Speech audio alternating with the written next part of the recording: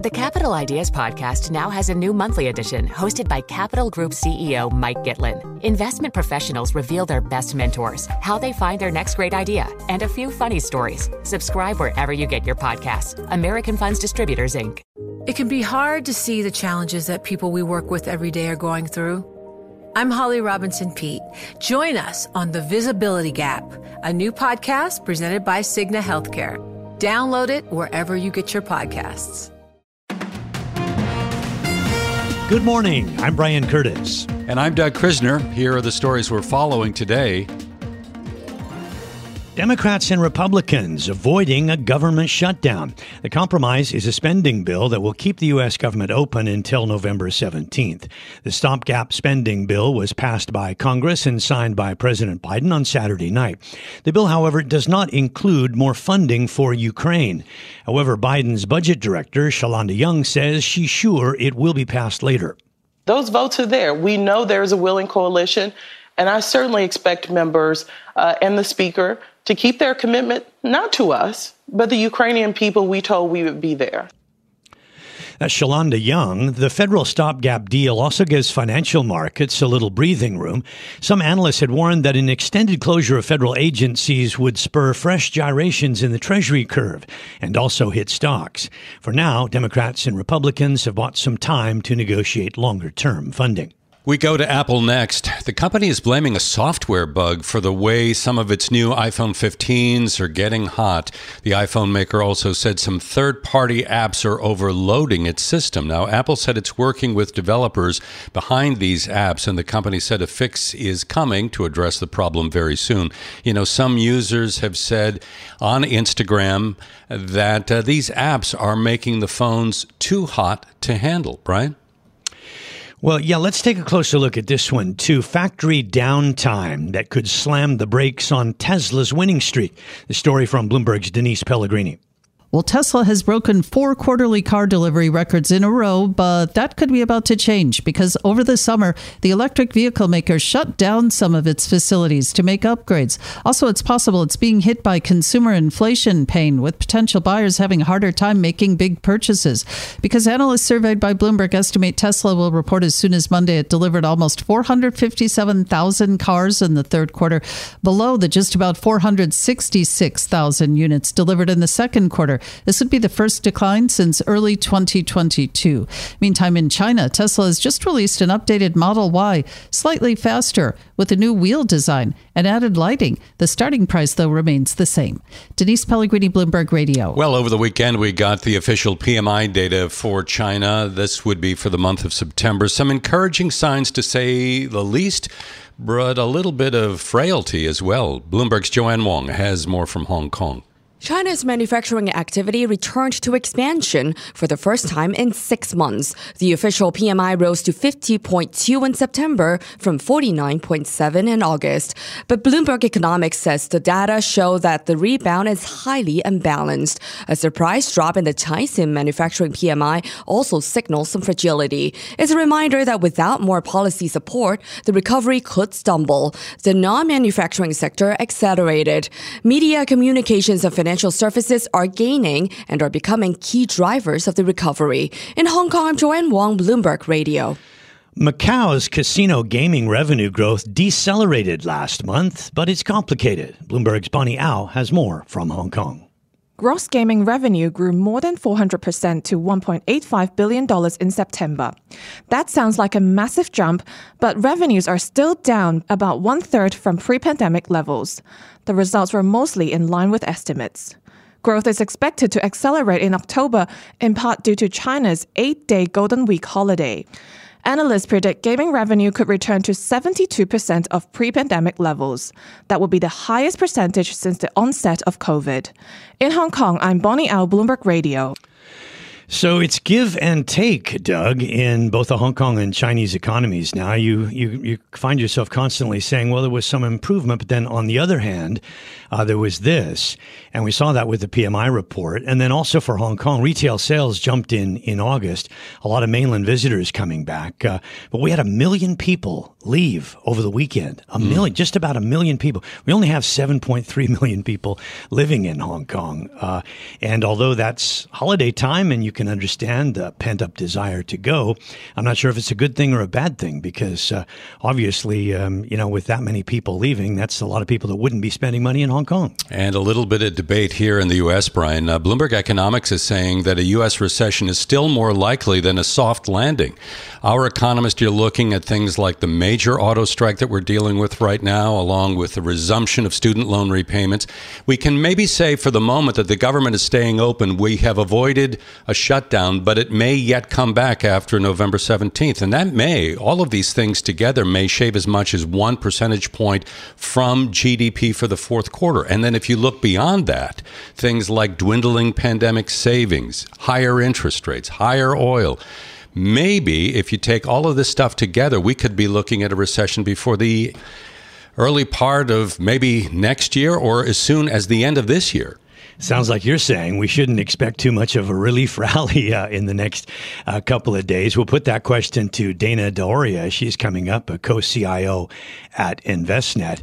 And also a moment of truth for House Republicans now, what this means for Kevin McCarthy and for a challenger like the Florida Congressman Matt Gaetz. We'll see. That's something we can put to our guests all throughout the morning. Any final thoughts before we move into the next phase? No, I think you covered it, but you're right about the risk for the equity market. For September, the S&P 500 had its worst month of the year. And if you look at the quarter that we just ended, the third quarter, the first quarterly loss we have seen since the third quarter of 2022.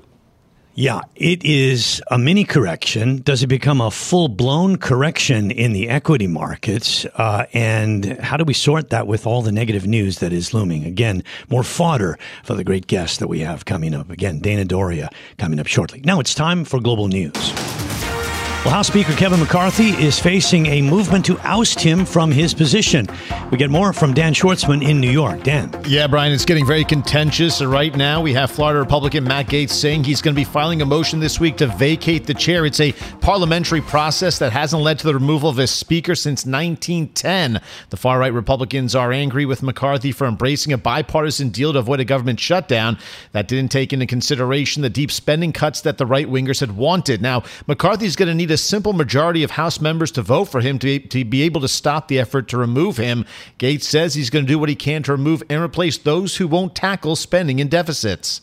If all the American people see is that it is a uniparty that governs them, and that it is always the Biden, McCarthy, Jeffries government that makes dispositive decisions on spending, then I am seeding the fields of future primary contests to get better Republicans in Washington who will actually tackle these deficits and debts. That's Florida Representative Matt Gaetz earlier today on ABC's This Week. Donald Trump expected to attend the opening of his New York civil trial Monday. Trump's accused of committing fraud by inflating his net worth by billions of dollars in financial transactions. The Republican frontrunner for the 2024 presidential nomination is in jeopardy of losing control of his real estate empire after a judge authorized New York Attorney General Letitia James to cancel certificates for companies that hold the assets. Trump's presence at the civil trial is not mandatory. In a blow to Ukraine, Slovakia has elected Robert Fico as its prime minister. Fico returns to the post he resigned from back in 2018 after public outrage over the killing of an investigative journalist. Fico has publicly called for ending military aid to Ukraine while also deriding the European Union's sanctions against Russia. Thailand expected to see a $4 billion increase in tourism revenue as a result of the 5-month holiday period visa exemption program with mainland China. In just the first 2 days of the program, Thailand saw 22,000 Chinese tourists visit the country. Before the pandemic, Chinese tourists were the #1 group of visitors to the country pre-pandemic. Now, Thailand is hoping that tourism will help jumpstart its slowing economy and keep it from falling into a recession. Europe winning the Ryder Cup, beating the United States 16.5 to 11.5 in Rome, with Rory McIlroy leading the way and Tommy Fleetwood delivering the winning point. The U.S. was coming off a record 19-9 win over Europe just 2 years ago at Whistling Straits in Wisconsin. The U.S. came in confident that they could end the 30 years of losing away from European soil. They haven't won since 1993. Team USA is going to get another crack at it to win in Europe. Ireland's hosting in 2027. Global news 24 hours a day, powered by more than 2,700 journalists and analysts in more than 120 countries. I'm Dan Schwartzman. This is Bloomberg. Join Capital Group CEO Mike Gitlin for a new monthly edition of the Capital Ideas Podcast. It's your look inside one of the world's largest asset managers. Subscribe wherever you get your podcasts. Invest 30 minutes today. American Funds Distributors, Inc. You know success when you see it. Or you think you do. The people in the spotlight. Athletes, actors, artists. But what about the people behind the scenes? You know, the ones who make it all happen. The lighting engineers, the sideline photographers, the caterers. They're small business masterminds. And if there's one thing they have in common, it's making their money work harder. That's why they have a business bank account with QuickBooks Money, where they are now earning a generous 5% annual percentage yield. Yes, 5% APY. Making your money work as hard as you do? That's how you business differently. Learn more about QuickBooks Money at quickbooks.com/5APY. Banking services provided by Green Dot Bank, member FDIC. Only funds and envelopes earn APY. APY can change at any time. This is Bloomberg Daybreak Asia. Brian Curtis and Rashad Salamat here in Hong Kong. Our guest is Dana Doria, co-CIO at InvestNet. Dana, thanks very much for joining us. It's been sort of a negative pall hanging over markets here of late, particularly equity markets, but the bond market has struggled as well. I don't suppose that the shutdown averted is the catalyst to shock us out of that, is it? Well, I don't know that it's enough of a catalyst to shock us out of that, but it's certainly good news. I think it's news that the market wasn't expecting. I get information from a lot of economic sources, and I would say to you that it was pretty much assumed to be a foregone conclusion that we were going to have a shutdown. And in fact, a lot of what I was seeing was concern about it being potentially lengthier than average, just because of the acrimony, even within the House, let alone between the House and Senate. So I do think it's a pretty positive development for markets. I think it has positive repercussions around concerns around our ability to tackle things like the debt. But to your point, at the end of the day, shutdowns are really not a big impact on equity markets. They're not even a big impact on GDP growth. They really don't have a correlation. So, this is nice news for a time, but at the end of the day, probably not a huge impact. But then, the thing is, it starts off again. It's only 6 weeks or 7 weeks until we get to it all over again. The thing is there a better way of doing this? Oh yes. I mean, it's interesting the United States puts itself through this, right? It's a pretty abnormal it's just bizarre that we kind of go through this struggle of, are we going to pay our bills, both shutdown as well as raising debt limits. And there certainly is. But, it's I guess a sign of the times that you have to be really happy that McCarthy kind of stepped up and said, you know what, I'm going to do the sensible thing here and, give us some time to try to work through the problems as opposed to letting the government shut down. So, it's incrementalism here, I guess. But for sure.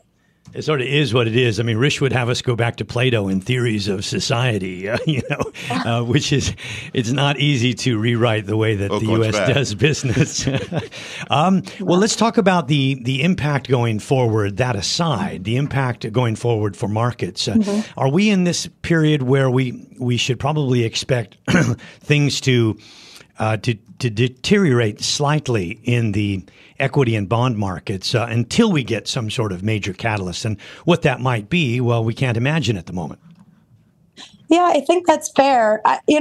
Part of my comments, I'll say, are about what should you prepare for maybe than trying to predict exactly which way it goes. And I think everyone's, given obviously where markets have gone this year, now notwithstanding September, but just, pretty great returns in a year that the expectation was, softness at best.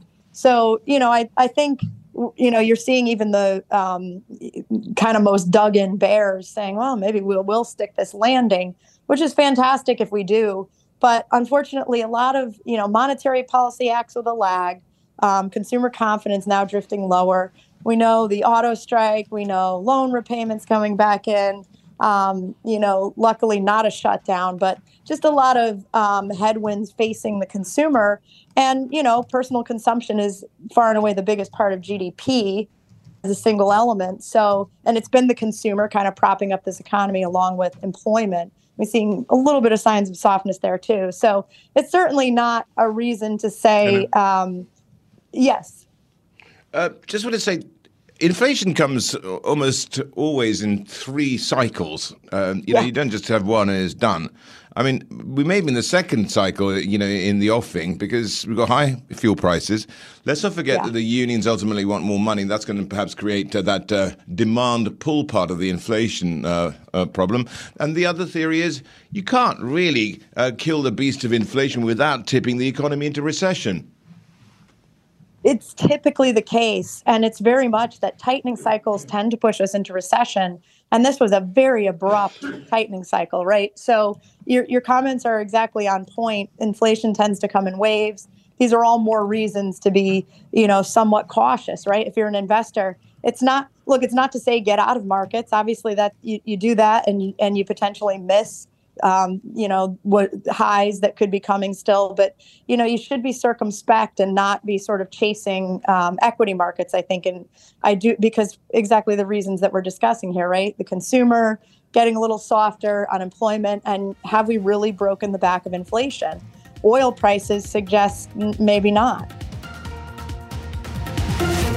This is Bloomberg Daybreak Asia, your morning brief on the stories making news from Hong Kong to Singapore and Wall Street. Look for us on your podcast feed every day on Apple, Spotify, and anywhere else you get your podcasts. You can also listen live each day on Bloomberg 1130 in New York, Bloomberg 99.1 in Washington, Bloomberg 106.1 in Boston, and Bloomberg 960 in San Francisco. Our flagship New York station is also available on your Amazon Alexa devices. Just say, Alexa, play Bloomberg 1130. Plus, listen coast to coast on the Bloomberg Business app, Sirius XM Channel 119, the iHeartRadio app, and on Bloomberg.com. I'm Brian Curtis. And I'm Doug Krisner. Join us again tomorrow for all the news you need to start your day right here on Bloomberg Daybreak Asia.